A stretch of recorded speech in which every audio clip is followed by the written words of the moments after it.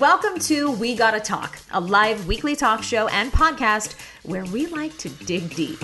From health to relationships to alternative lifestyles and more, the one thing you will always get is a deep dive. I'm Sunny, a 15-year veteran of TV news, freelance writer, blogger, mom of three, and wife. But most of all, I'm just a die-hard oversharer, someone who's genuinely curious about, well, everything around me. And I can't wait for you to join in on these conversations that I promise will impact, inspire, and entertain you. Now, let's talk. Hey guys, welcome to this special episode of We Gotta Talk. I am so excited about today's guest because she is someone whose work is so necessary all the time, but especially now as we're all trying to wade through the aftermath of the election. Let's bring her on, and I'm doing my own punching here. So one second, there we go. Jenna from SmartHer News. Hey girl, how are you? Hey Sunny, thank you so much for having me on. I really appreciate it. Oh my gosh, I'm grateful for you to be here because I have been following your coverage, as I do generally speaking, but so much more intensely since the election. I want to give everybody a quick background on who you are. You are well known to many people. You worked at Fox News. You founded this company called SmartHer News when you left. How many years ago now? Gosh, I left in 2017. So I celebrated my 3 years of being gone off of mainstream. Right. Yeah, I mean, and what you've been doing with SmartHer, and I've watched it evolve since you left, because we connected, a couple of years ago at this point. Yeah. I'm not just saying this because I'm trying to butter up my guest, but you are probably the only truly unbiased source of news that I've ever found. And it's remarkable that you're able to remain such. Is it hard approaching news from that, because people seem to crave reinforcement rather than information sometimes? So how do you stay so in the middle? Well, that's such a great question. Thank you. It's a huge compliment. I really appreciate it. I got into journalism because I wanted to tell someone else's story. Mm-hmm. And it obviously that evolved, took me to a path where I was doing daily news coverage. And one of the big questions I got when I was working as a national news anchor from anyone that I would meet, I mean, obviously there were some stereotyping of me working at Fox that I always had to confront, which I'm happy to talk about. But it was the question, where do you go to get the news? You know, people were genuinely like, oh, you work in the news? That's so awesome. Where do you go to get the news? That's a huge problem. That's telling me something right there. People don't really believe there's something easy and available out there for them just to quickly understand what is happening. Not the panel debates and someone's opinion, what is actually happening? And that's really where the idea for SmartHer News started to come from. But it's a reminder to me on a regular basis of, hey, what do people really need to know? And usually it's very simple things. So you could equip someone to feel like they have a foundation under their feet about just what's currently going on in the world. And that's a very simple task that can be difficult at times, but it's a challenge that I love and always want to stay committed to. Yeah. For example, during the election, I know one of your segments, and you share this on Instagram, I think on your website as well, as breaking down the Electoral College, right? There are so many people who participate actively in elections who really don't know how the Electoral College works. And I mean, so it really does. Whereas a newscast would address what is happening right now, what you need to know, your site is able to offer not only that, but also why it matters, how it works, what this could mean. I mean, your analyses are just always they're just so thorough. And I mean, there was so much to dig into with this election season that did it just naturally feed itself every day? I can't imagine you needed to plan anything for a month. I have to say, it's one of the reasons why I'm proceeding very cautiously through these next stages of this story in 2020. I look at 2020 as SmartHer News' opportunity to tell America's story. And there's been so many different twists and turns. And so it's just been a reminder just to take things slowly and really kind of go back to the basics. I mean, it's not like I know off the top of my head how the Electoral College works. Like one of the great things about, being in charge of content is being like, I actually have no idea how that works. And I should, because I'm an American citizen. And I know I learned it at one point, but this is probably pretty important. So that's why I can invest in, 10 minutes talking about the Electoral College. And I wouldn't have never been able to do that on the news because we were going to be talking about, the races or how we feel about Democrats and Republicans. And so, yeah, this has been it's been a very challenging time too, because, you want to present facts to people. And sometimes the facts are changing, especially when you're in the middle of a pandemic that, from a virus that no one has ever seen before. Like the facts are evolving. Mm-hmm. And that's just a very difficult place to be as an individual, let alone, a journalist. Right. As we stand right now, this is recorded. So, I mean, things are changing. But as we stand right now, we have many media outlets calling Joe Biden the president-elect. And yet there are many moving parts and pieces if you talk to especially people who are Donald Trump voters that think it is not the end of the story. Are you able to clarify for us as of this moment, again, fully acknowledging that this could change, what exactly is happening? Like, where are we and who's going to be leading our country?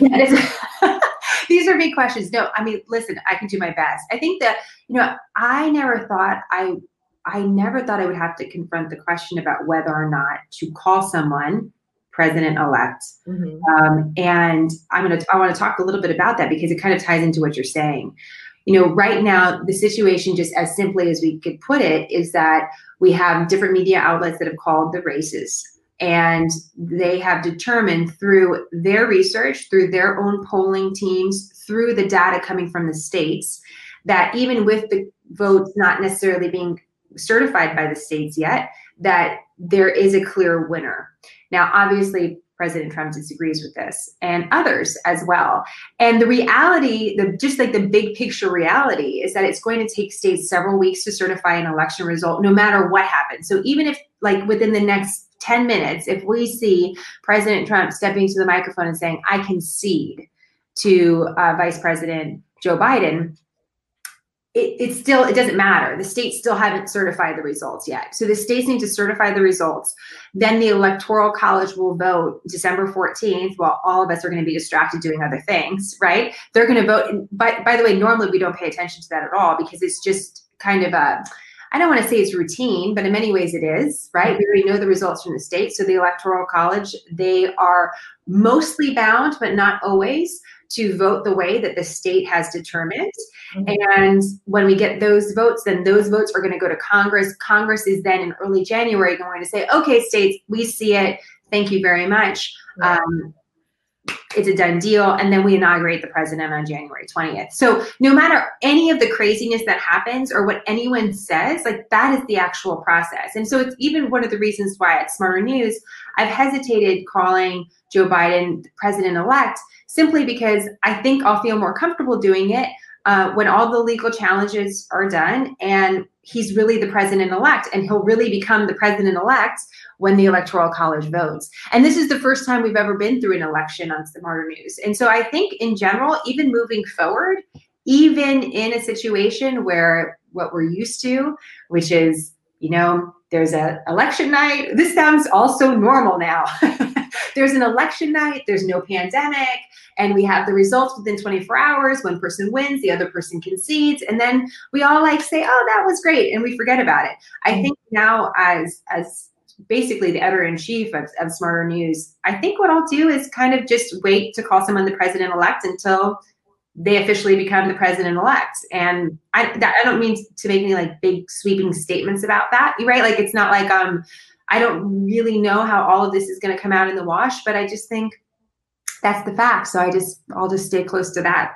Oh gosh, I feel like my mind is blown right now. First of all, you introduced me to several new facts that I didn't know. I knew that states had to verify, but I didn't know there was this whole process, like you said, in December, where the college makes it official.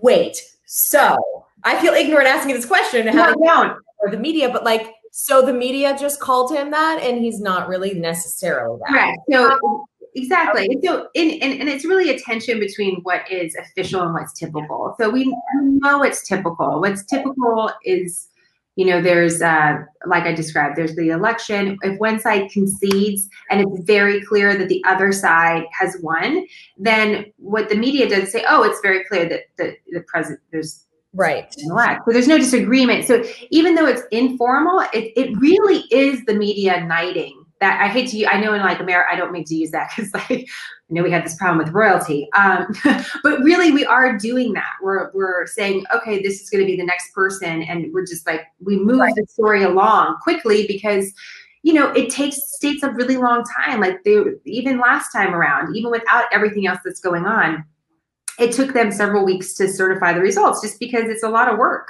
So is there a meaningful challenge that Trump and his team actually can present to the results? And again, I'm asking this question, hearing people in the media come out and say he has no meaningful, facts to support this challenge and blah, blah, blah. But from your research and based on what you know about the process, does he have a good reason to question the current status? Well, first of all, anyone has any right, and it could be a citizen, by the way. It could be if someone was at a polling station and witnessed a conversation or saw something that made them concerned.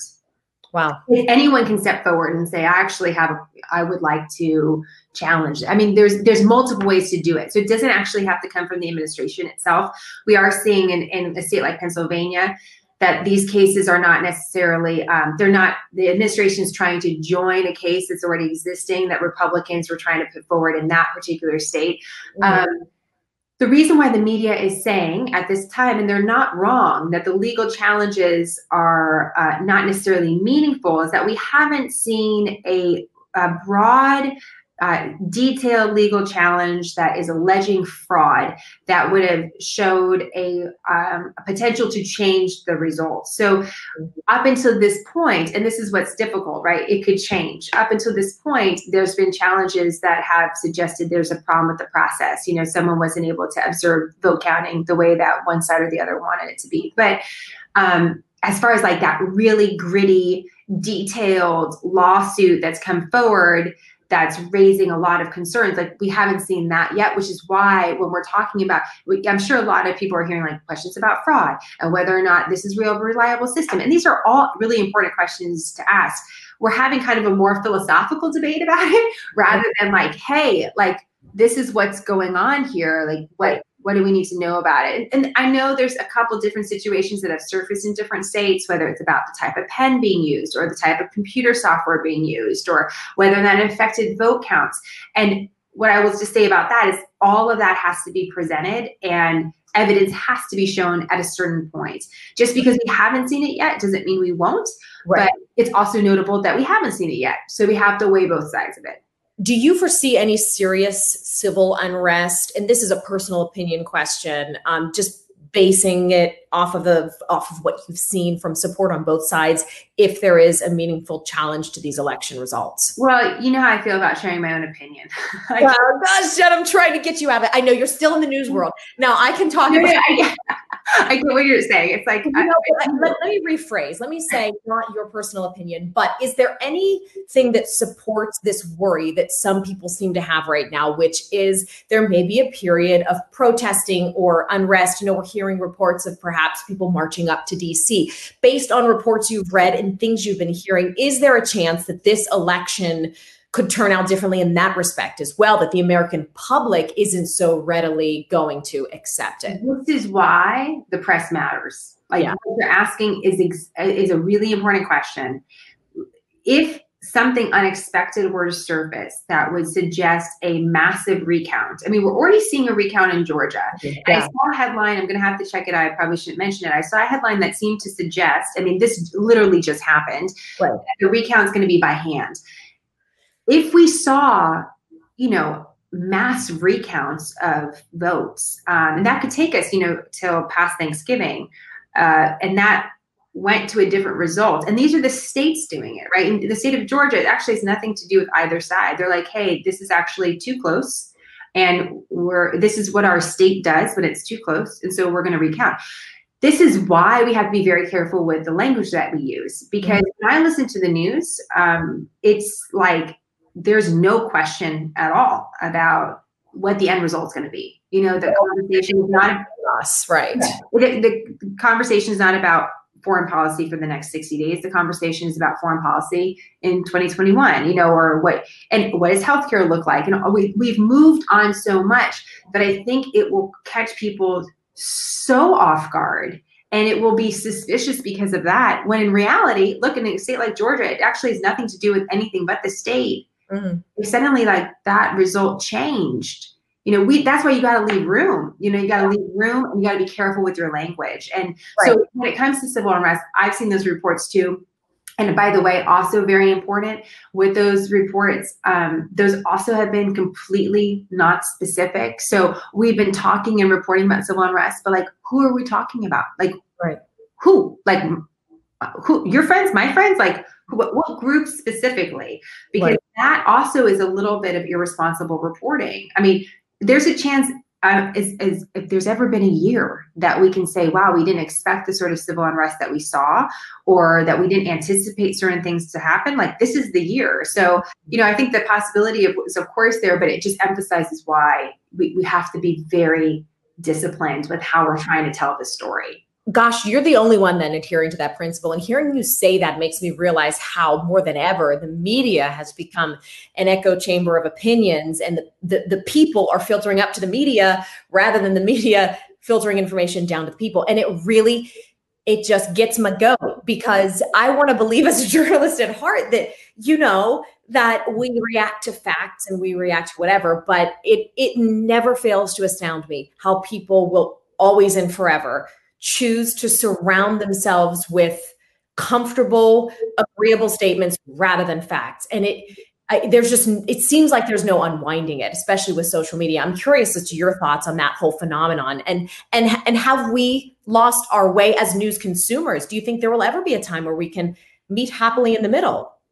I recently said this. I think it's so true. And I think it ties into social media and what we're experiencing with the way that we're consuming information, because technology is also a part of this. Right. Acknowledgement is not an endorsement. Right. Acknowledgement is not an endorsement. But we're in a world right now that even if you acknowledge somebody else, like, let's say you like a post, it looks like you're saying, I agree with you. Right. In reality, you're just kind of acknowledging them. I mean, it can mean different things. I've actually struggled with that sometimes, because someone might put out a political opinion on SmartHer, you know, and I'm on the SmartHer News account and, you know, going through stuff. And I'm like, oh, probably shouldn't acknowledge that, because now it's going to make us look like we're biased towards one side or the other. But the reality is, because we're in this situation where we're kind of liking content on a regular basis, that I feel like it's made us more closed off to just acknowledging the other side at all. It's like we're totally out of practice about it. Right. And we're not seeing good examples of it. So it's just this bad cycle. It's kind of this cycle feeding off each other. Yeah, I did a very personal episode last week where I really never thought I'd reach this day. This is probably the first time I've let down the drawbridge and talked about my mixed political relationship. My husband and I agree on most big issues, but we technically vote or belong to different political parties. And it is shocking to me how even you can't even acknowledge, as someone who identifies as progressive or liberal, you can't even sit and listen to a conversation with someone who doesn't agree with you. That doesn't make you a progressive. That doesn't make you of a progressive mindset.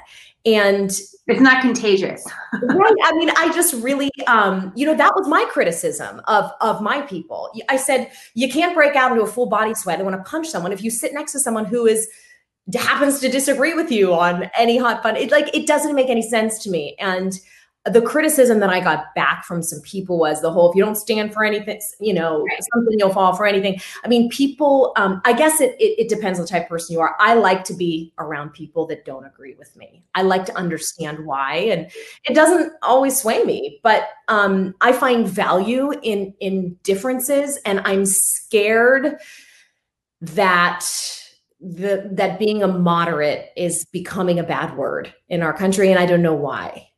You know, I was thinking about that because as we're talking, we're celebrating Veterans Day. And I think in a time where good examples of what's really courageous are not what we really elevate, I think it leads us to crave that, because we all want examples of courage and bravery in our life, but when you think about really being tested for it, in a life or death situation, many of us are not going to necessarily make that choice or be in that sort of situation. So I think sometimes that forces us to feel like we have to take a stand to assert that, no, we really are brave or really are patriotic, when it's almost like there's not a test, and so I wonder if part of that is just from not having it's kind of the way that we're telling our stories to each other. We're not necessarily prioritizing what really fundamentally matters about America. So, just even thinking off the top of my head, one of the things that we've done at SmartHer News is that I always want to just throw in, it might be once a week, once every 10 days, we throw in something kind of like cool, something about history. Could be anything. This week, in fact, it's the anniversary of like the first library that was ever put together in America. Ben Franklin had something to do with it. It's kind of cool. Like when you kind of have this perspective that's a little bit longer than the last 24-hour news cycle, I think that allows you to kind of to relax a little bit and understand that what we're experiencing is very much part of what America's all about, that there's always been moderates, and not everything is as black and white as we like to think about it. Even when we're talking about the Civil War, we're like, well, there's two sides, there's the North and the South, there's the right side and the wrong side. Well, there's a lot of idiosyncrasies that we can, that we definitely should acknowledge. And so the more I think we can do that about our past, then I think it would allow us, give us permission to be there, there now. I almost blame social media, because you must appear to take a strong stand on things for you to retain, if you're a company, for you to retain your customers, you must take a strong stance. And let it be known, I do think there are some black and white issues. I think our country does have work in progress to make on racism and racial divides and ways to address some deep rooted hurts, right? So that being said, it has become dangerous to exist as a public figure in some regards to your reputation. And this is why I understand you remaining neutral, is because if you do post your political opinion, you are viewed as, okay, just stick to ABCD, don't tell me that. Or you're unfollowed, because you really can't win. And it shows we somehow developed this thirst and this need for validation everywhere we turn. And I don't know what that says about us as a society. Yeah. It's a big question. And I don't really know what it says about us either, because it's been an interesting experience for us too at SmartHer News. I talk about racial divide and racial tension. The question of it's such a deep question about what's happening in America on that particular topic. It's going back to everything about what makes someone fundamentally American. We're talking about, these are really big, deep issues. These are not issues that are easily covered, in news briefs, right? These are questions that we need to give time to. Mm-hmm. And one of the things we confronted on SmartHer News is when, obviously there was such a reaction to the death of George Floyd and the movement of Black Lives Matter. We didn't post a black square on our site. And for us, it was really obvious, because it's not that we don't care about the story. It's not that we don't care about these issues. It's that we just don't advocate. There's no advocacy in general about anything. And that does make people uncomfortable, because they want a stronger stand on something. They want to see that.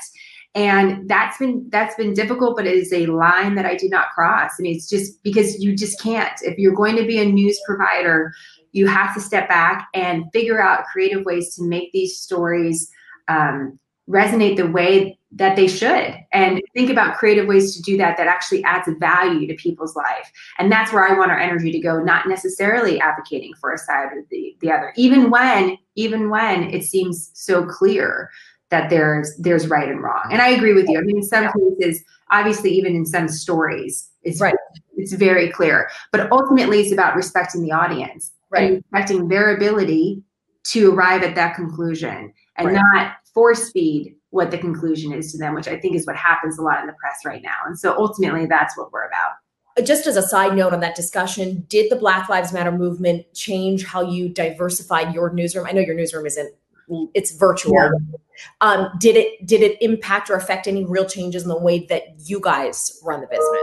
Well, first of all, I have a very small team, very part-time. So I did definitely challenge us. I mean, one of the things that we can't do very well being a small team is that we're not a 24-hour news operation. Right. And that unfortunately allows certain, there's certain limitations to what we can do. I also have really strong beliefs about some of this coverage, including that I think at a certain point, whether it's showing a protest or showing a video of someone being injured, that it becomes very exploitative through the news, and I don't want to be a part of that. Mm-hmm. So, but I also want to cover it. And so we're actually doing, it's funny that you mentioned this, we're actually doing a website redesign, and one of the things that we're thinking about is ways that we can better cover stories that are developing. And for example, like very similar to a George Floyd story, that we've seen these stories repeatedly come up in the news. They're highly emotional. They're highly important. There's a lot of moving facts to it. So if that's the case, like, how do we use technology to show how important this story is, but also show that it's developing, and also show that we're not going to use just one image to try to represent it? Because that's been some of the challenges that we've confronted. It's like you could put one image up and you could put one update up, but man, that doesn't feel appropriate for the weight of the story in this news cycle. And so we're still very much in the process of figuring out the right way to do it, what's the right balance. Are you comfortable commenting on how you found the debate coverage to be this year, whether that's from the perspective of how you viewed the journalists and their participation in it, and the candidates as well? You can kind of take that one or both ways. Totally. So, yeah, I mean, obviously I'm going to plug in here, that there were some hosts that were overly aggressive in some cases, and on the other hand, maybe didn't ask tough enough questions. From a journalist perspective, let's start with the moderators. How did you find their performances? Well, I think that's a really difficult job. You know what it's like to do live television. Like sweating, no one will rap. It's like really hard. And I think one of the things I would say to that is that although we're seeing the moderator, we're seeing the candidates, the moderator's not seeing that, right? The moderator is only sitting and experiencing this from afar. And so it's a very different perspective when you're in that chair versus what people are actually seeing on television. The way it sounds, the way it feels is very different.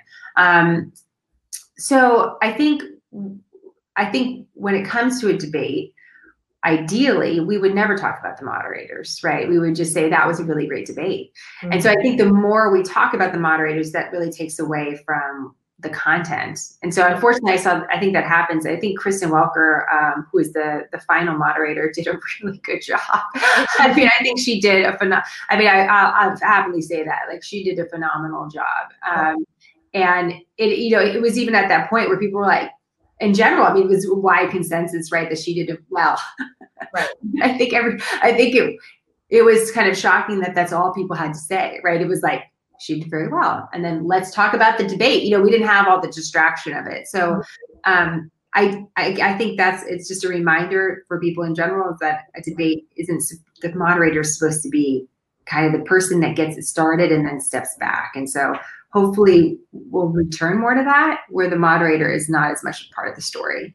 What about the behavior from the candidates? That first debate was just so live tweeted. And there were so many memes about, someone being a mother in the room, or people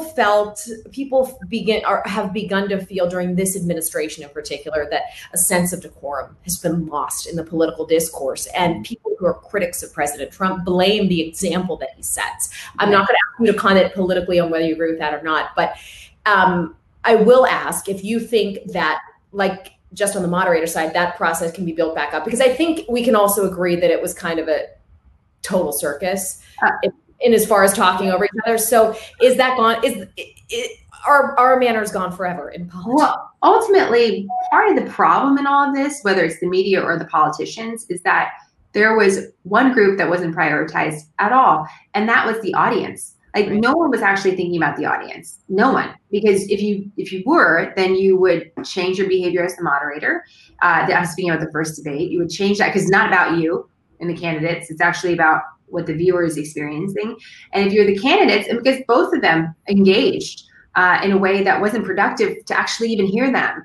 And again, if you're thinking about the citizen then you wouldn't behave that way. So, I thought it was interesting that again, part of American history, who knew about the Commission on Presidential Debates? I didn't understand that came up in the 1980s, that no one really kind of streamlined this until then, and that they're kind of supposed to be this nonpartisan, nonprofit that goes around and does this, right? So that the American public has access to the candidates. That's their whole goal. Is this every 4 years? Mm-hmm. I think there has to be some question about like production, how we're seeing both candidates. Does this make sense to see them this way, to cut away the way they do? The microphones obviously being cut in the final debate, I think was helpful. But more than that, it was a recalibration of, we're producing this for an audience, gentlemen, not for you. And so I wonder if that will change at all to make it better for the audience. But fundamentally, Sunny, I really do think that the town halls are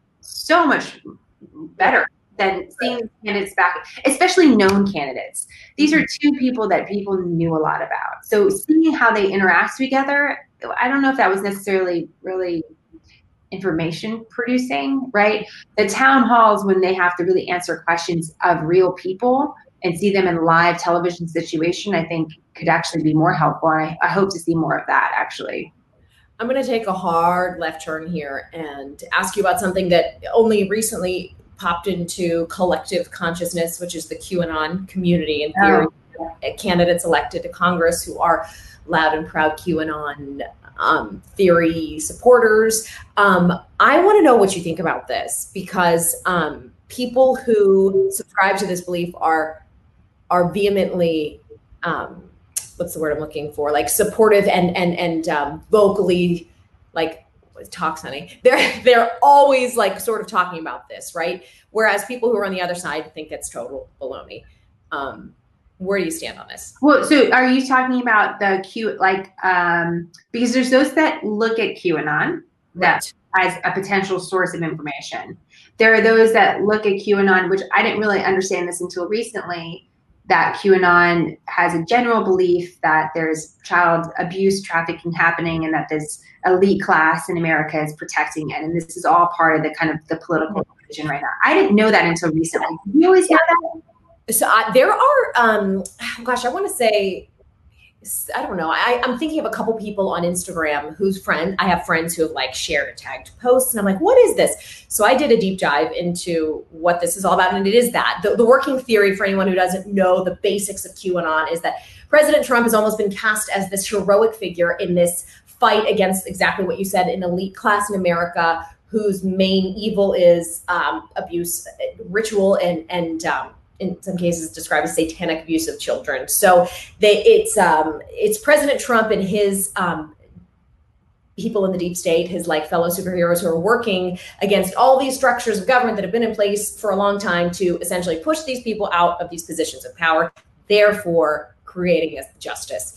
That's you did a really good job of that, because that was good. That was good. That's not an easy thing to explain. And quite frankly, that's what I'm saying. I really didn't know that until within the last couple of weeks, that was the broader backdrop to it. So as far as QAnon goes, or any sort of social media, I don't know, say phenomenon, what I always look at is like, well, why does that exist? Like, why is that existing? Why is that gaining power? Supporters will say, well, because it's true. And critics will say, because it's crazy. And that's why it's attractive for both, right? Like Moth's point. But I think for me, what I look at that is that's a phenomenon. That's telling me something, not about judging the people that follow QAnon. It's telling me something about the state of America right now, where people are looking for, I don't want to, it's going to sound so cliche. They're looking for answers in leadership. They clearly feel there's something going on with an elite class. Whether it's this theory or other theories, this is a repeated theme in American culture about an abusive, tyrannical, elite class going back to the American Revolutionary War, right? And so that's what I look at as like, this is the phenomenon. That's how it's feeding off itself. The social media popularity of it, how consequential it actually is. Like, when does it actually become consequential? I don't know. Is it entertainment for some or something real for others? I don't really have a great sense of that. there seems to be this promise that this person or this group has more information, right? That has information that could potentially become true someday. And I think like everything else we're hearing about, it's like, well, the details and the facts and all of that will matter. And until then, you know, I think it's just something to observe. Right. I get asked this question a lot, and you have better perspective having worked at a national outlet. And we touched on this a little in the beginning. When people ask me how I get my news, or in a very partisan world, how do you remain objectively informed outside of surrounding yourself with different opinions, I almost don't know what to say. I'm curious what your specific website or source would be should SmartHer News never have existed, or she never started it. What outlets would you rely on, if you're comfortable saying, or you know, a combination maybe of several? I mean, that's really what I do. See, I'm a huge news consumer, right? I know people don't have a lot of time for that. So that's where SmartHer News was born. I was like, if I'm going to sit down and read all this stuff, then I'm just going to pick out a couple things for you if you don't have the time. Because I can do that, right? That's something I have experience doing, fine. So that's a real basic way SmartHer News was started.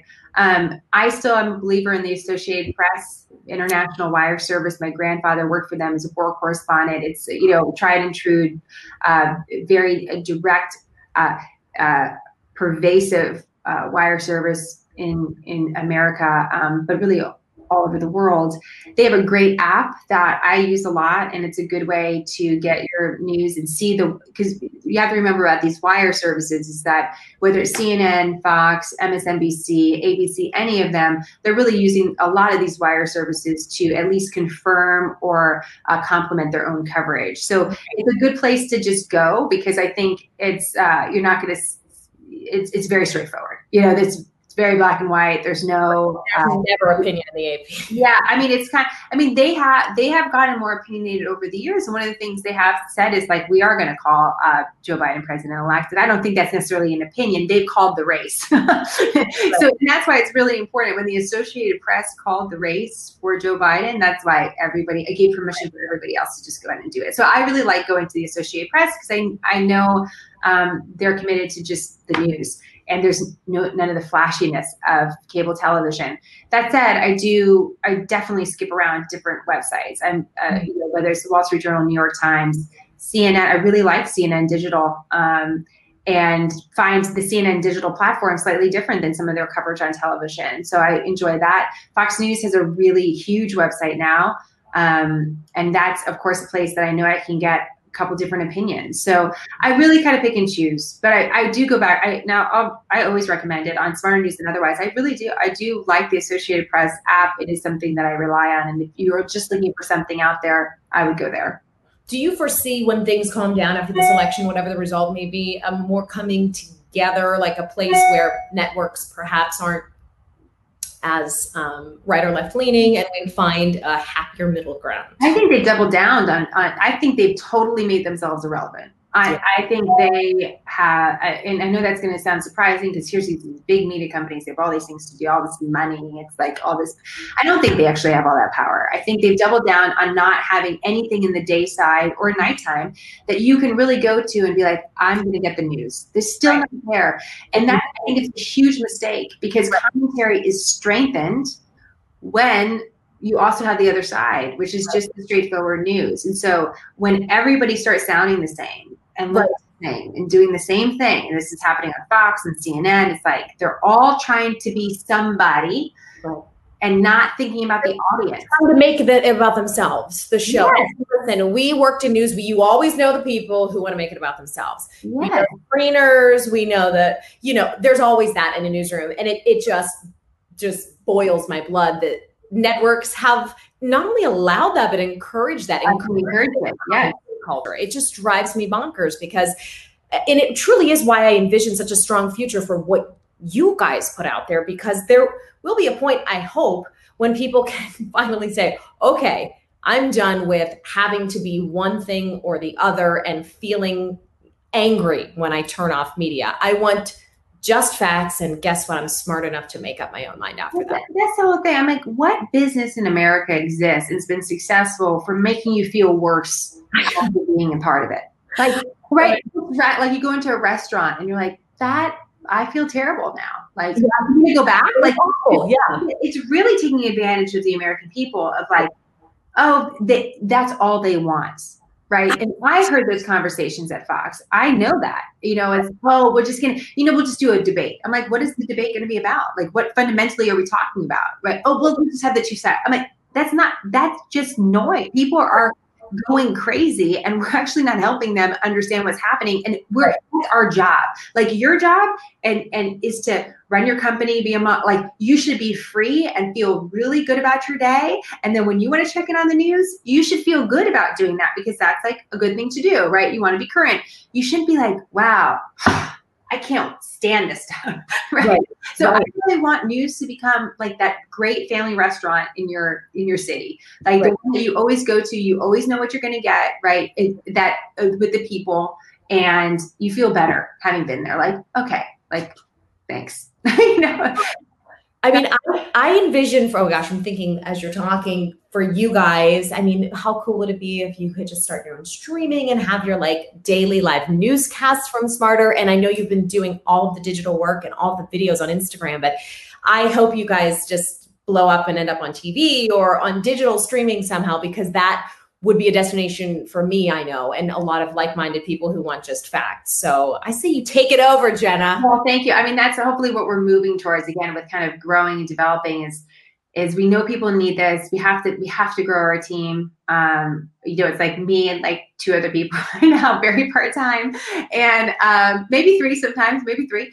But we know people need this. We see a huge future for SmartHer News, and the whole idea is high quality information, small doses, so that you are free to get on with your life, but you don't have to sacrifice actually being informed. And you know that our priority is nonpartisanship. We actually like you. We want to take care of you. We're not trying to change your opinion. Every once in a while, I get people on both sides, by the way, they're like, are you really an operative for, I'm like, no, I'm not an operative. I wish I was, because maybe I would get a little more cash. You know what I'm saying? Right now,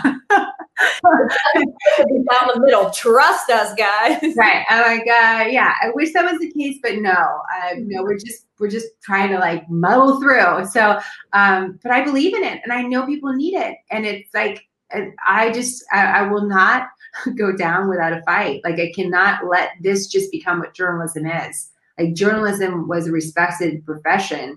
It's a part of freedom of the press, fundamental to America. Like what we're seeing is not journalism. It's something different. It can be important, absolutely, but it's not journalism. Yeah. Oh my gosh. I could go on that forever, but I just adore you. And I told my mom I would tell you this too. She said, oh, Jenna from SmartHer News, please tell her I love her. So Can I tell you something funny? This is true. And I credit you, Sunny, because you were one of the very first people that ever did an interview with me about SmartHer News. I'm so grateful for that. Thank you for your support on that. It was so important to us at the beginning, and like still is, obviously, because the more we can talk about it, that's how we're growing. But true story, when I was on Fox, I was on television in front of, 1 million people every day, lived in New York City. I now am getting more recognized for SmartHer News. I never got recognized for Fox, but like people are like, are you the SmartHer News? I'm like, I am. Like, is this a thing? Oh, I love that. That's so awesome because it's like, okay, so people are out there. They're out there.